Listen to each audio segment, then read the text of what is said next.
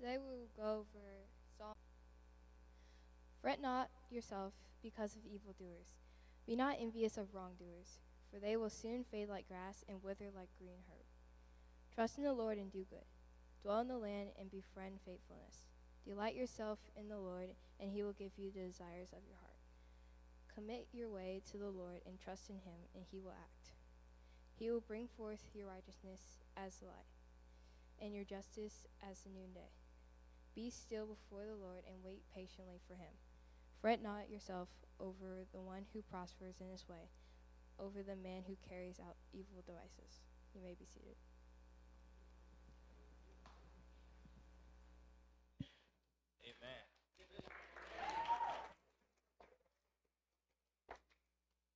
As you can see, good morning, church. How y'all doing? Good morning. As you can see, we're trying to get our youth involved with reading announcements and reading scripture. They were very nervous, but they did a great job. Tristan and Hannah, they did a great job today. So definitely give them a hand praise one more time. Amen. Definitely want to keep them encouraged. So I appreciate your patience there as well. But hello, how y'all doing? Feeling good? Amen. All right. So as Hannah read, we're in Psalms this morning, Psalm 37, verses 1 through 7. And God really laid this on my heart. As our youth, we're talking about patience. That's the fruit of the Spirit that we're working on right now through this month of June. We're working through patience. So as we're sitting in our classes, as we're sitting just having a conversation, it kind of bled over to having a conversation with you all this morning about having patience. It's Psalm 37, verses 1 through 7. And the title of the sermon this morning is called Waiting Room. Waiting room. How do you respond when you're in your waiting room, waiting for God to heal your body, waiting for God to answer a prayer, waiting for your son to come home, waiting for your daughter to come home, waiting for your spouse to get right? How are you dealing with that waiting room? How are you responding in your personal waiting room? Let's bow our heads for a word of prayer. Father God, we're coming now again saying thank you, Lord. Lord, thank you for everything that you've done for us. Thank you for guiding us, for protecting us, for keeping us, Lord. Lord, thank you for your word that was given to me in private so I could proclaim it to your people, Lord. Lord, we give you all the honor, glory, and praise. Go with the congregation as they receive a word from you, Lord. Remove any distractions that may be in their way and touch their hearts so they could listen and hear from you, Lord. Lord, you know each and every one of us in this room. You know where we are, Lord, in our life right now. I ask that you pause and just touch each and every one. Keep a hedge of protection around this church.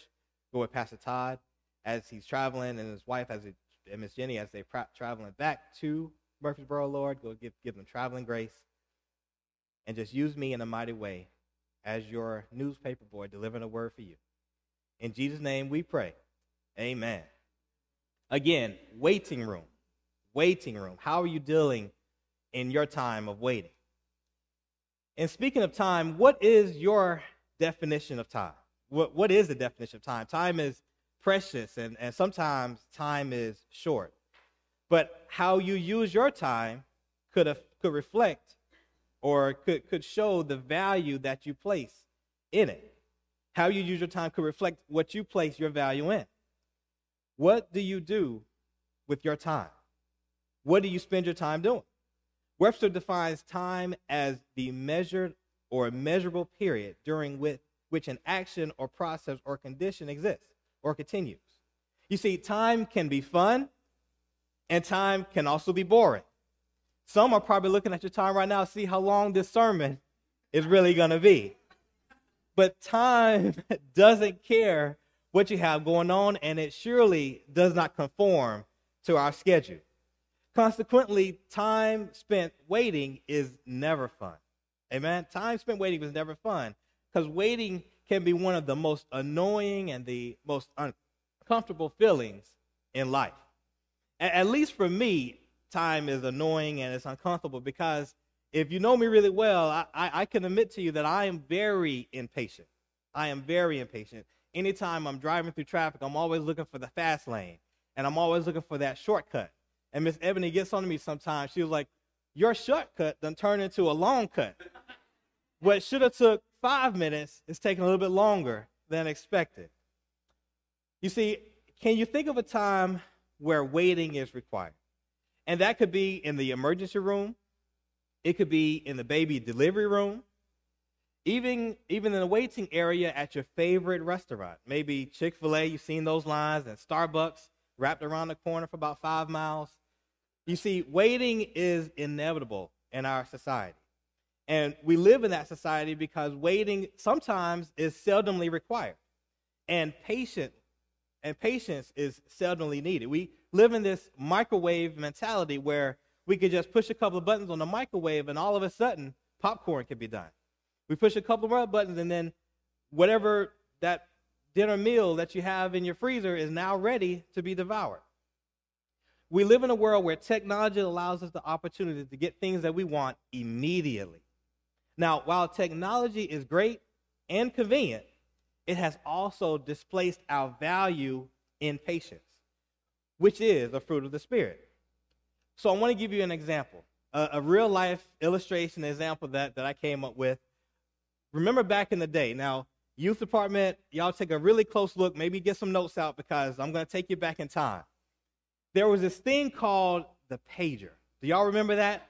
The beeper, the pager, there's a picture of it probably above my head. Yes. So we had this pager, right? And I'm talking to the youth group here, but we had this pager and you had to dial a number on your phone and call this pager and put your phone number in so that person can call you back. See, this was before cell phones. So you had this pager, and when you wanted somebody to give you a call back, what do? You put your number, and then you put 911 behind it. That means call me back immediately, before text messages, before iPhones, all that jazz. And when you get that page, you look at your page, and you go run to a telephone booth. Also pictured there. Again, before cell phones, before all this technology we have today, you have this telephone booth, right? And then you call them back, and sometimes you don't have that number, or the number is messed up, and they missed a number, so you have to get your telephone book, right? And then you look in your telephone book, and that's the yellow pages, so that's businesses and things like that, but there's a residential pages as well, which is the white pages, but I'm taking y'all back in history now. Y'all follow me? All right, so you look in your telephone book, find the number, then you have to call a person, but the point of that illustration is to show you that sometimes you have to wait, especially if you really wanted that person to call you back. You have to wait for them to look at their page, go to the telephone book, find the number, go to the telephone booth, make that phone call, and you hope that you're on the other line. But waiting takes patience and time. It's not as convenient as we have it today, where you can just pick up the phone, pick up your cell phone and dial a number, or send an immediate text. Waiting is uncomfortable, especially if you're waiting for God to answer your prayer, especially when you need that prayer right now. You're texting God, you're paging God, God, I need you right now, and you put 911 behind it as if God is governed to our time. But God is not governed to our time. Now, as we wait, the days and the weeks, they go by with no answer, and we begin to question, God, did you hear what I said? God, what is taking so long? God, are you listening? God, have you forgotten about me? So we begin to take matters in our own hands, which is never a good thing. So this morning, I will discuss 3 things for you. First thing we'll discover is what we should not do while waiting on God. The second point is what we should do while waiting on God. And then lastly, what God will do while we're waiting on God. Let me read verses 1 and 2 again. It says, fret not yourself because of evildoers. Be not envious of wrongdoers, for they will soon fade like the grass and wither like the green herb. What we should not do. While we're waiting on God, these are things that we should not do. First, the text said that we should not fret, which also translated meaning do not worry. We shouldn't worry. The word do not fret literally can be translated as do not rage to worry about what others have or what others do. We shouldn't look at our neighbors because we don't know what it took for that neighbor to get what they have, right? We look at our neighbors like, man, I want that, or I want this, I want that. but we don't know what God brought them through or what they went through to get what they have. Secondly, the text tells us that we should not be envious of them either. We shouldn't be envious of what type of house they have or what kind of car they drive because, again, God could have took them through something to get what they have. We shouldn't be like this. We shouldn't be like this. And we all know a person that's envious of the person next to him. Hopefully, that person is not you. But I heard a pastor once say that you do not know the story behind their glory. And basically what that means, we see the glory. We see the majesty and the greatness and the suits and all this other stuff, but we don't know the story of what it took for them to get where God has brought them. They could have gone through a lot of heartache, a lot of pain to get where they have. But we want the glory, but we don't want to go through the story. You see, the enemy's tactic is to take our focus off of God. He wants us to focus on what we are waiting for or what others have instead of focusing on God, the one who gives us everything that we have. Now, what does envy look like? How many times have we gotten jealous when someone else received a blessing? It could be a blessing of a healing, a blessing of this, or a blessing of that, and we get envious of what they have. But this behavior is found multiple times in the Bible. Now, some examples are Cain was jealous of Abel, Joseph's brothers being jealous of Joseph. The prodigal son's brother was jealous of the party that his father gave his brother who was out partying all night long and decided to come home. We shouldn't allow envy to creep into our life because it would jeopardize our walk with God. We need to mature enough to allow God to handle the evildoers because, honestly, it's not our battle to fight. We need to stay in our lane and do exactly what God called us to do. We handle our part, and God will handle the rest. I want to give you a quick literal example. You see, at my house, my job is cutting the grass, right? And I love my job. Yes, I have a riding lawnmower, I admit it, but my job is cutting the grass. And when I cut the grass, I don't worry about the weeds. Why? Because I have 3 children that specialize in pulling weeds. Right? Yes, I do. I admit it. There's 3 children that specialize in pulling weeds. You see, my job is the cutting, and their job is the pulling. And I can't overstep my boundaries as far as pulling up weeds, and they can't overstep their boundaries as far as driving my lawnmower. I have a John Deere. I love it a lot. They can't overstep their bounds. But the point of that illustration, we have to be in our lanes. You know, God does his part, and we should do our part. We can't cross over and do what God is supposed to do, as well as God can't go cross over and do what we're supposed to do. God gives us certain tasks to accomplish the goal, and he does his part, but we have to do our part. We can't overstep each other's boundaries. You see, it would be easy to allow our flesh to take over and control our actions, but God requires us to deny our flesh and to delay it and to follow him, So you do your part, and God is going to do his part. All right, that's what we should not do. Now let's look at what we should do. Let's look at verses 3 and 4. It says, trust in the Lord and do good. Dwell in the land and befriend faithfulness. Delight yourself in the Lord, and he will give you the desires of your heart. So what should we do? We talked about what we should not do. So therefore, what should we do? So now, while waiting on God, we should look up. Very simple. We should look up. And we must take our focus off things that are going around us and take our focus off the evil one. We must keep our eyes focused on the Lord. And more than that, we are to trust God. We are to trust him and commit our ways to him. Proverbs 3, 5, and 6 says that we must trust in the Lord with all our heart, and lean not to our own understanding. You see, these verses teach us to live a godly life and to grow in love and knowledge of God, which is what the godly life is all about. It is the starting point for the right relationship with God. You see, faith is not only passive, but it's active. Faith is related to God and to others. That thing tied to faith is related to God as well as related to others. That is why in the verse it says in the words, and do good. and do good. It means that the person who is internally trusting in God will experience purpose and a plan for his life.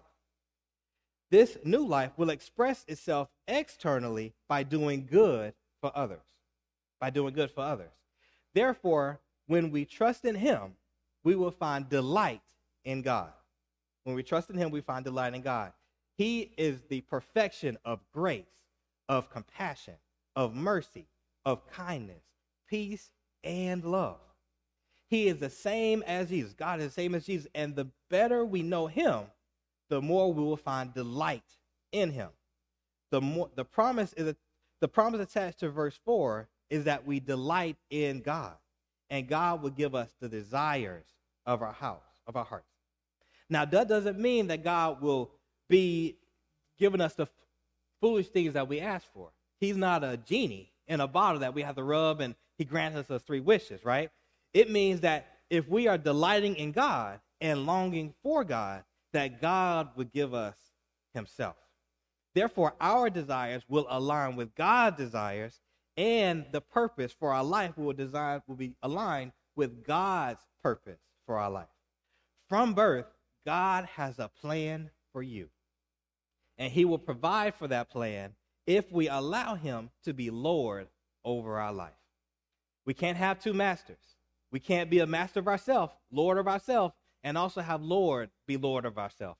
We have to give that over to God and align ourselves with him. Once we submit to God, then he will give us the desires of our heart, and our desires will line up with his.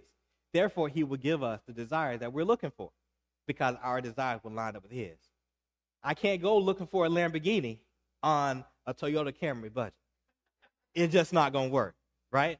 There was a story, and this is off the cuff here. There's a story when I first met Sister Ebony. I wanted it was a 2014, no, it was older than that. It was maybe a 2008 Mitsubishi Eclipse.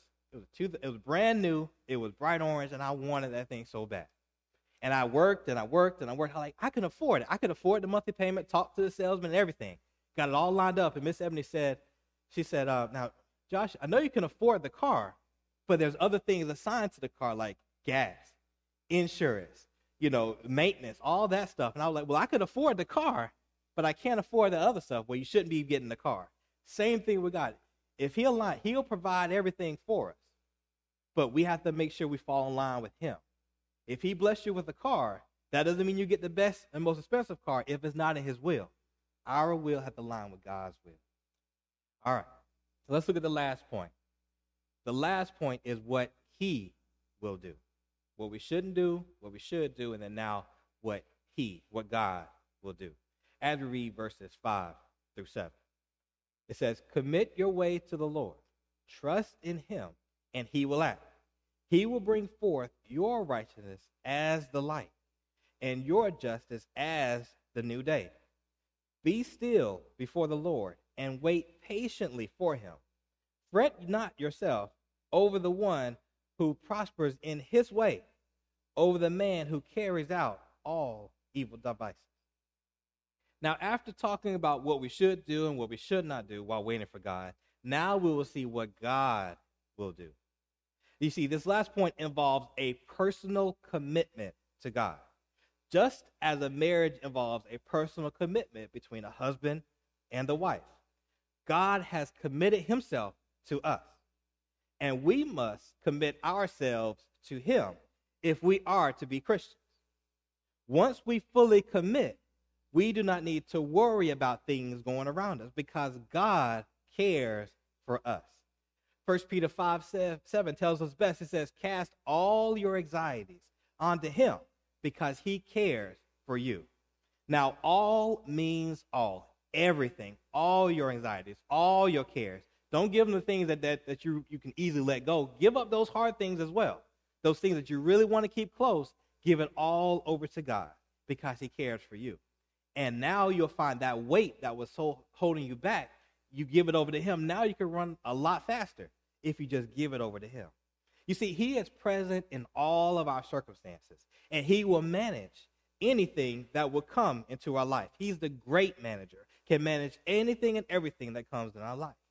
You see, this is good news because it will allow us to rest knowing that God's got it. If we give it over to him, now we're lighter, now we're freer, now we can rest in his greatness. We can rest in his glory, rest in his sovereignty, because God's got it. So when it tells us to rest, that literally means rest. It means wait patiently for him. While we're waiting for God, God is working on our behalf. While we're waiting, God is working. He's not silent. He's working diligently for you. Now, he might not give you the full picture of it, but trust me, he's working in the background, working things out, working all things together for your good. God will bring forth his righteousness and his provisions. All we need to do is just wait patiently and give God his plan and give God's plan time to work out. Again, talking about time, give God's time, give him time, and his plan will work out. Now, we will see those others who do evil will flourish for a short amount of time. And again, we can't look at our left and look at our right and seeing who this person is and, man, they're doing evil and how they're prospering. God's got it. And they will look like they're getting ahead for a short time, but God will eventually take care of that. When will that time come? Or how long will you have to wait for God to take care of your enemies? And how long will you have to wait for God to give you the desires of your heart? And how long we have to wait for God to answer this and God to do that? Only God knows. But the real question is, are you willing to wait patiently while you're waiting for God to answer your prayer? One last illustration in the form of application, and we'll be done this morning. In Tallahassee, when I was in school, we had a bus route, a centralized bus route right in the middle of campus, on Florida A&M's campus, and it was called the Set. And in that bus route, there was plenty of buses coming by from time to time. They would all had different routes, but they would all stop right at the Set, right at the centralized location, pick up people and carry them on their way. Now, me being a student, having my book bag, I was very studious, and I had my JanSport book bag with my duck head and my shorts. I was ready to go. I'm sitting there waiting for my bus to come, right? And I knew what time my bus would come, right after class, run to that centralized, the Set, and wait for my bus to come, and I could see it coming down the street. Now, as I'm looking and as it comes closer, I realized that that bus was not the bus I was waiting for. It was somebody else's bus. And as they got up, got on their bus, and passed on, I was like, all right, see y'all later. I'll see you next time. Dap it up. They keep going. Now, the next bus comes, and I'm looking down the street. I'm like, that's not my bus either. My bus must be running late. What's going on? Then my doubts start flowing, and everything gets all crazy. I'm like, okay, that person goes by. I appreciate their bus coming by, and I appreciate them getting on their bus, and they're waving by, and they keep going their way, but that's not my bus. I'm waiting for my bus with my route that takes me to my apartment that I can go to. So I'm continuing to wait and continuing to wait and continuing to wait, and finally, my bus shows up, and I get on my bus, and I go take my way home. But I couldn't have been jealous for the other ones that had their bus, and when their bus come, I celebrate them as they get on their bus and go to their destination. But God designed me to go to my destination. God designed you to go to your destination. So don't get jealous when the other person get on their bus and go to their destination. That destination was not designed for you. God has a particular bus with a specific route just for you. So as you wait, don't get jealous of others. They might be doing wrong. They might be skipping the line. Don't get jealous of others. Just wait your turn. And God will bless you and lift you up in due season, in his time, during his time. But you got to wait for your bus. Are you willing to wait in your waiting room for your bus? Are you willing to wait for God to answer your prayer? That's the question today. Are you willing to wait while God is working in the background? Let us pray. Father God, we